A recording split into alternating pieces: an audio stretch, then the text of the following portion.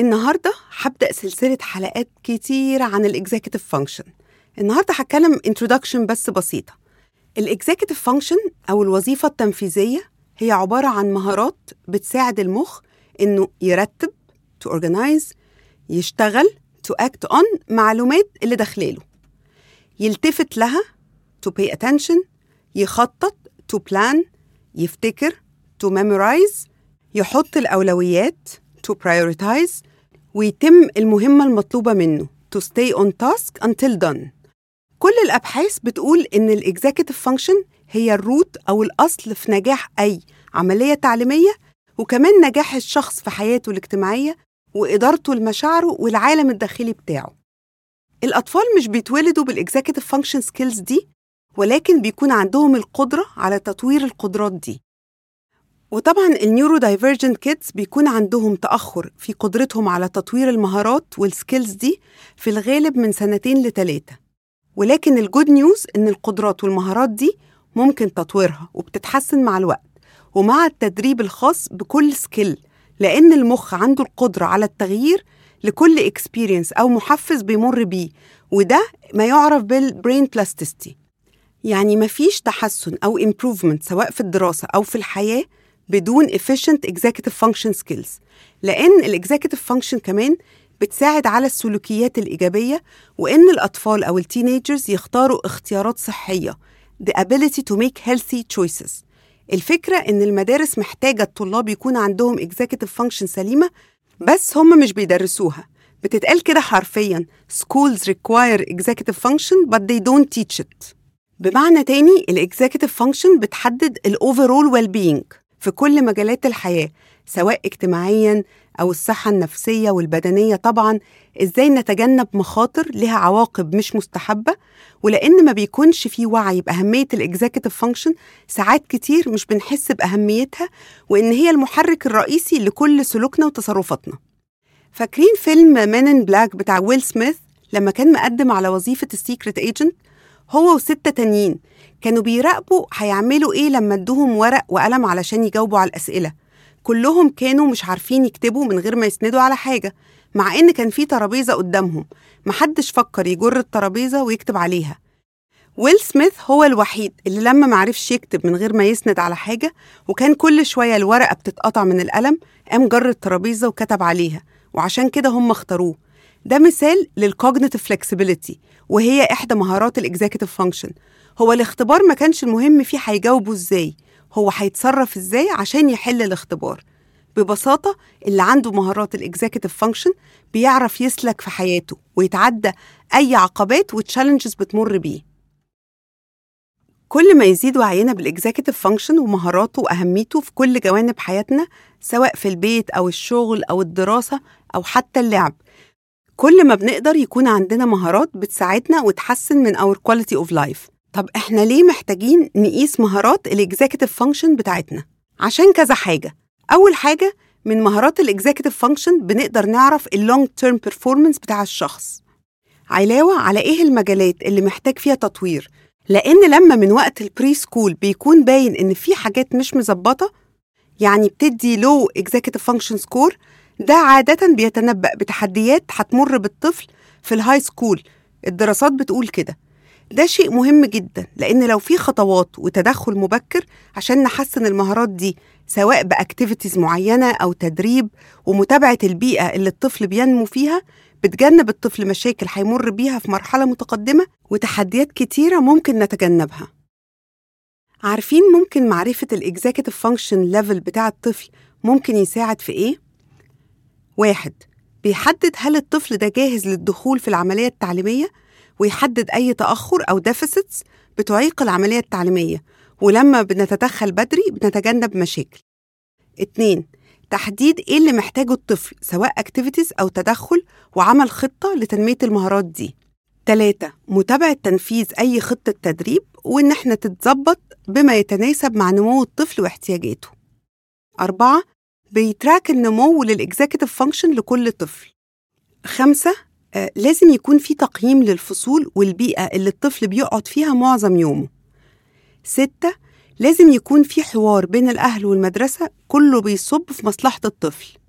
7. إحنا كأهل لازم يتعمل لنا evaluation للإكزيكتيف فانكشن بتاعتنا إحنا كمان، ووعينا بنفسنا بيبقى مهم جدا. طيب عرفنا ليه مهم، المهم دلوقتي إزاي؟ وده اللي الوعي اللي أنا عايزة أنشره بأهمية الإكزيكتيف فانكشن، وإزاي لازم كأسرة ومدرسة ومتخصصين في المجال ده لازم to come together إيد واحدة لمصلحة أولادنا. والصراحة البيرنتس هم اللي لازم ياخدوا خطوات عشان تؤسس الإكزيكتيف فانكشن ليفل بتاع أولادهم، ويكونوا هم المحرك الرئيسي لتطوير وتقييم أولادهم. هنا عايزة أقول حاجة، كلنا كلنا عندنا تفاوت في الإكزيكتيف فانكشن بتاعتنا، وكلنا بنمر بتحديات ومصاعب ليها علاقة بالإكزيكتيف فانكشن. لازم نكون عارفين وحاطين ده في دماغنا وقصاد عينينا. المهم برضو نعرف إن الإكزيكتيف فانكشن هي مهارات ممكن جدا بنتعلمها ونكتسبها، سواء أطفال، تينيجرز، يونج أدلتس، وكمان أدلتس. طيب ممكن هنا تحسوا بالأوفرويلم وقاعدين تقولوا أكيد طيب نعمل إيه؟ وده شيء أنا دايما بفكر فيه، بس دايما بحب إن احنا نعرف أصل المشكلة وندور على حلول لها، ولأننا لو ما عرفناش فين المشكلة بالظبط هنتوه ومش هنعرف بلان إزاي نساعد أولادنا، وهنفضل نلف حوالين نفسنا. إيه الحاجات اللي نقدر نبدأ بيها في البيت؟ نشجع الأولاد تتكلم عن مشاعرها وتعرفها، ونعمل لها validation، بلاش ننكرها عليهم. ممكن كمان لما يكون في مشكلة أو صدام مع إخواتهم أو أصحابهم اتناقشوا معاهم في طرق لحل المشكلة، كل طفل طبعا حسب سنه ووعيه. بلاش إن احنا نقرر لهم من الأول حل المشكلة، خلوهم هم يدوروا على حلول وإنتم بس to guide them. ادوا فرصة للأولاد يغلطوا ويفشلوا عشان يحصل لهم عملية reframing للنجاح، ويساعدهم يكون عندهم growth mindset. شجعوا وجهة نظرهم وخلوهم يعبروا عنها بهدوء. خلوا الأولاد يتكلموا عن تجاربهم الشخصية من غير حكم عليهم. شجعوهم يعملوا تمرينات يهدوا بيها نفسهم لما يكونوا حاسين بأوفرويلم أو لما يتعصبوا، أهمها تمرينات التنفس. ساعدوا الأولاد يفهموا العلاقة بين مشاعرهم وقراراتهم، وإزاي الحاجتين دول بيأثروا على علاقاتهم الاجتماعية. شوفوا طرق جديدة وممتعة عشان يبدأوا أي مهمة، لأن بدء المهمات اللي هي التاسك initiation واحدة من أهم الإكزيكتيف فانكشن سكيلز. ساعدوهم كمان يبتكروا طرق مذاكرة جديدة عشان تتجدد فيهم الموتيفيشن إن هم يتعلموا. الصراحة مين فينا كان بيحب المذاكرة، خصوصا لما كانت شيء لازم يتعمل؟ افتكروا كده وارجعوا بالذاكرة، احنا بس بننسى إننا كنا في مكانهم يوم من الأيام. keep in mind إن مهارات الإكزيكتيف فانكشن بتخلي الأولاد وإحنا ناخد قرارات أحسن، ويساعدهم إن نموهم يكون في الاتجاه السليم، سواء في الدراسة أو في حياتهم الاجتماعية وعلاقتهم مع اللي في سنهم والأكبر منهم.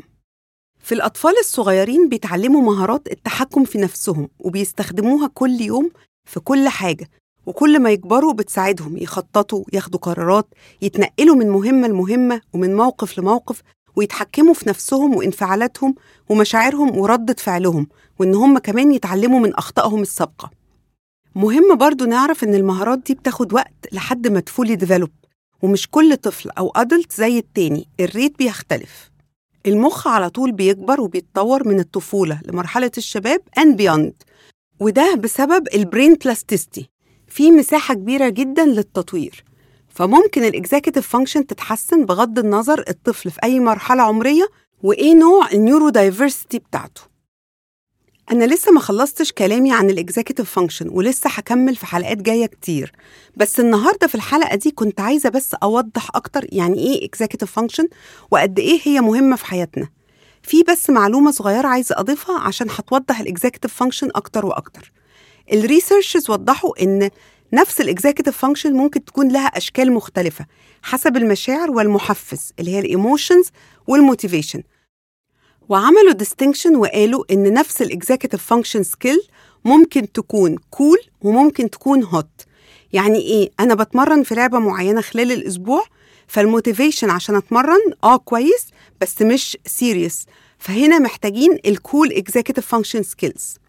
ولكن لما يكون في ماتش وعلى أساسه هيتعمل تقييم أو مثلا مكسب وخسارة في بطولة مثلا، لا هنا الموتيفيشن مختلف، والكول اكزيكتيف فانكشن سكيل في الموقف ده بقت هوت اكزيكتيف فانكشن سكيل. فطبعا كل ما نحاول نخلي الأولاد في الكول زون، كل ما الأولاد هيتعلموا وهيحلوا مشاكلهم وتحدياتهم بطريقة أحسن. No brain learns under stress. حلقة النهاردة خلصت، بس موضوعنا ما خلصش لسه. الإكزيكتيف فانكشن الكلام عنها كتير قوي. ابعتولي على صفحتي سبيشال على الفيسبوك والإنستجرام. عملت صفحة على الفيسبوك خلاص، وهجاوب على كل الأسئلة اللي هتبعتوها لي.